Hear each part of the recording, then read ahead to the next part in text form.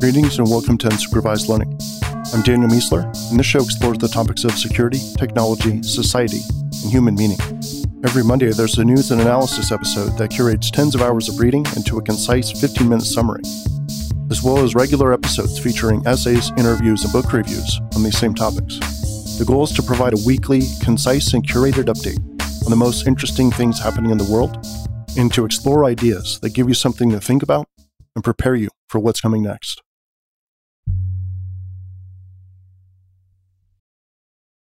All right, welcome to episode 322. This is Daniel Miessler. Starting off with security news.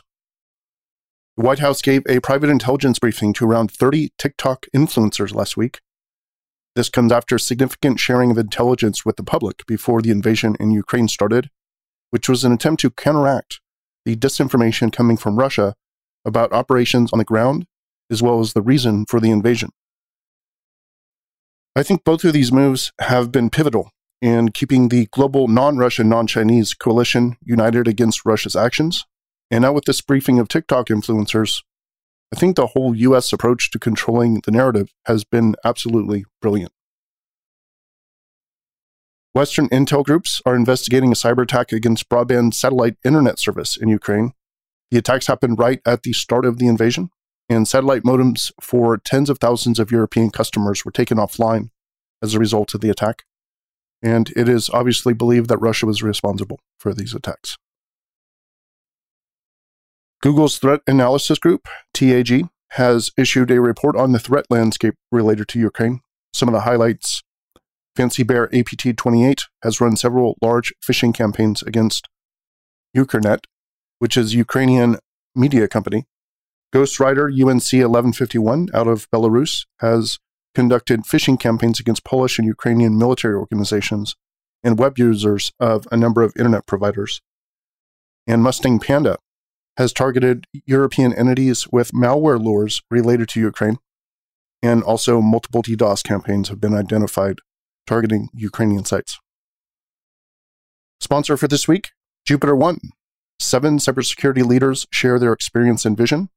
In this exclusive ebook from JupiterOne, 7 cybersecurity leaders share their stories of failures and success, roadmaps you can use to improve your cybersecurity programs, and their visions for the future of cybersecurity. And you can download the Modern Cybersecurity ebook here. Ukraine's Ministry of Defense is now using Clearview AI's facial recognition for multiple purposes, including to vet people at checkpoints, to identify Russian operatives, to reunite refugees, and to identify the dead. Clearview AI says they have not offered this technology to Russia. I personally think that resisting this type of technology is like resisting database technology or machine learning. It's simply too useful to keep in a bottle. Databases, ML, and facial recognition can all be used for good or for harm, and the question is how we shape ourselves more towards the former and less towards the latter. Our efforts need to be spent on that, right? Trying to do the right thing with the tech, as opposed to fighting the inevitable. A document produced by the Russian Department of Information and Telecommunication Support, which is a Kremlin security apparatus, has advised Russian media that, quote, it is essential to use as much as possible fragments of broadcasts of the popular Fox News host Tucker Carlson, who sharply criticizes the action of the United States and NATO, their negative role in unleashing the conflict in Ukraine, and the defiantly provocative behavior from the leadership of the Western countries and NATO toward the Russian Federation and towards President Putin personally. End quote. So nice of Carlson to be standing up for Putin against those pesky Americans. Also, how the hell did the GOP become the pro-Russia party? Like, this is just insane to me. This is one place I'm firmly with Reagan, in the anti-KGB narrative, which is essentially what Russia is at this point. And I think if Reagan were alive right now looking at Republicans defending Russia against the US, he would lose his shit completely. Russia may be looking to use ransomware payments to bypass sanctions. Makes sense. No auditing there. It's already illegal. What are you going to do? Got some critical vulnerabilities in SAP monitoring solutions and HP UEFI firmware flaws, high criticality, and affecting millions of devices. And Cyber6Joule Threat Intelligence has raised $35 million.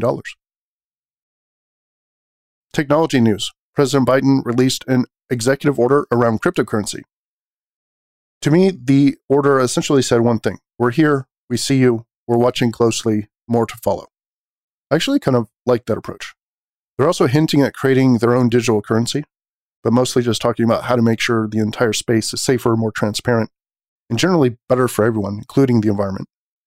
I know a lot of people won't agree that this is positive anyway, because obviously the government is always evil or whatever, but I appreciate this messaging. I would much rather see this than A, saying nothing, or B, declaring that they're going to burn all of crypto to the ground. Amazon just launched a Twitter Spaces / Clubhouse clone called AMP. The key difference is rather than hosting conversations, it's all about hosting DJ'd music shows. So they're basically looking to disrupt the entire radio industry using a Clubhouse-style app. And there's no reason, of course, that they won't do regular conversations like Spaces as well. But yeah, this is interesting. Maybe even like live podcasting. But this is a direct shot at radio itself.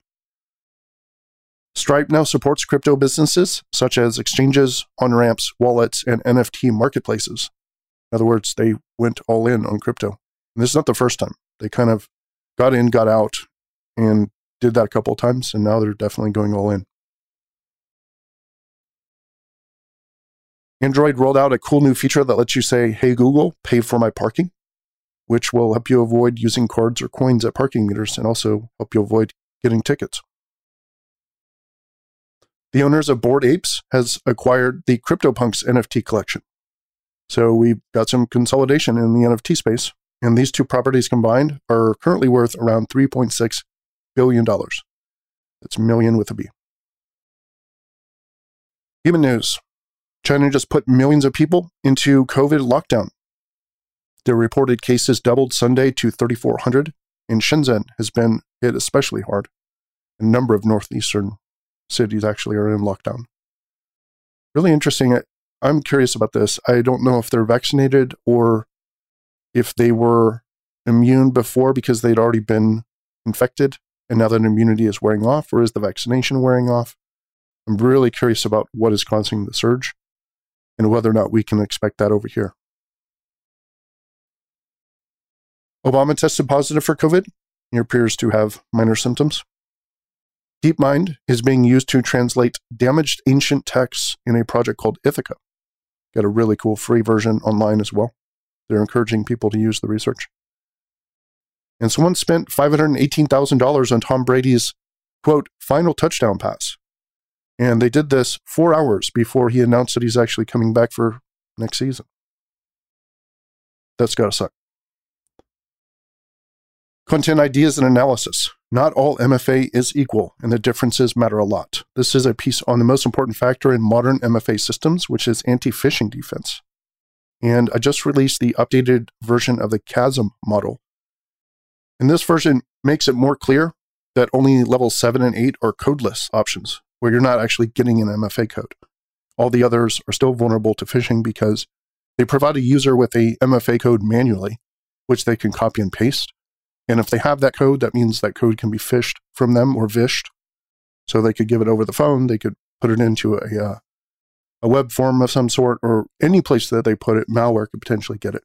Whereas level 7 and 8 of this model, you don't get a code at all. It all happens transparently in the background, and therefore are much better against phishing. Next one here, the Consumer Authentication Security Maturity Model. That's CHASM v6. So I updated the CHASM to version 6 to account for exactly this. It basically clarifies levels 6 through 8 and makes it more clear which levels are better against phishing. How to tell the difference between a legitimate NFT and a rug pull. Analysis of the NFT space and a possible way to tell real projects from those that are doomed. Next one here, stolen fingerprint databases aren't that threatening yet. A Twitter thread where I respond to someone saying biometric authentication is scary because you can't change your face or your finger. And I have a strong intuition here, which I talk about in this post, but I'm not perfectly decided on this. I haven't heard good arguments against me, but I've also not heard any arguments against me. So if you review this and you think differently, please let me know. I feel still agnostic on this, even though my feelings are strong. If that makes sense. Next item here is a quote from Twitter that I put out. If the project doesn't make sense by itself, it also doesn't make sense as an NFT or as something crypto. If the project doesn't make sense by itself, it also doesn't make sense as an NFT or as something crypto. And that is a little bit of an excerpt of the how to tell the difference between a legitimate NFT and a rug pull. Basically, you've got to search for the value inside of our project, and NFTs and crypto and Web3, they can all be awesome for adding incentives and really cool dynamics to a project. But the project has to have its own value, its own merit. You've got to be able to articulate that in some sort of way. And like 95% of these NFTs, at least that I hear about, they're literally selling the hype and they can't articulate any value for the project itself. So I would say run away from those. Notes: on average, I review about 3,000 stories a week to prepare for a given show. I then trim that to around 150 saved items, which I then read in more depth. And from there, I end up with the 25 to 50 or so stories for a given show. So essentially from around 3,000 to around 50. And the process takes between 10 and 20 hours, depending on the week. Got an idea here that I'm throwing around when I do commentary in the news section to basically italicize it. And this is for the text version, obviously. So I clearly delineate where the news stops and where the analysis starts. I think it's fairly clear already, but I don't know. Thinking about calling it out more just because of the times we live in. And I just added this new biography on John von Neumann to my reading list, which I'm looking forward to. Discovery. 2 people I recommend you follow on Twitter. Renee DiResta, who is at No Upside on Twitter. And she is brilliant in her analysis of mis and disinformation. And Tim Tyler, super old friend of mine, super awesome guy, constant thirst for knowledge. He is one of the first people that got me hyper excited in like reading. And he's always reading himself. He's always tweeting out the coolest stuff from books that he's reading or articles or whatever. And he doesn't focus at all on growing an audience or doing anything like that. He just tweets away really cool stuff. You should follow him. His handle is ttyler9. Why Putin Can't Back Down. Next one here, I read the top 100 scientific papers of all time. It's a cool YouTube video. Hiding images in plain sight. Matt Ferraro made a physical object that looks totally transparent. It's like a block of glass. Looks transparent, but when you shine light through it, it creates 2D and 3D images. Super, super cool. How to get the most out of your one-on-ones. Regrets of the dying. We are in the first open source intelligence war. Sam Curry, one of the best bounty people out there, is going to do a talk at KernelCon where he talks about vulnerabilities in crypto web apps. Based on Sam's reputation, I think that is going to be a fire talk. The Age of Houseplants. What things cost in ancient Rome. Web scraping, how to do hardcore web scraping at scale by Nikolai Chacher. CI/CD OffSec, Common Threat Matrix for CI/CD Pipelines by Hiroki Suizawa. Insider Threat, the Insider Threat TTP Knowledge Base, the Insider Threat Tactics, Techniques, and Procedures. Knowledge Base aims to advance our collective understanding of the technical mechanisms that insider threats have used. Cloud OffSec, AWS Scaled Command Bash Script. Run AWS commands across multiple profiles by Johan Rayberger. And Hardware Hacking, Firmwire, a full system baseband firmware analysis platform that supports Samsung and MediaTek. Recommendation for the week.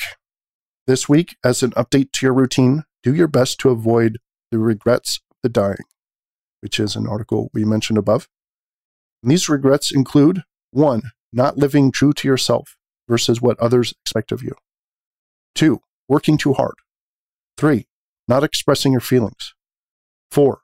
Not staying in touch with friends. And 5. Not letting yourself be happy. So people that are dying, when they look back at their lives, these are the 5 things that they worry about. And you have the opportunity, if you're listening to this, to try to fix some of these right now. And that's my recommendation for the week. The aphorism for the week is, a sane person to an insane society must appear insane. A sane person to an insane society must appear insane. Kurt Vonnegut. Have a great week.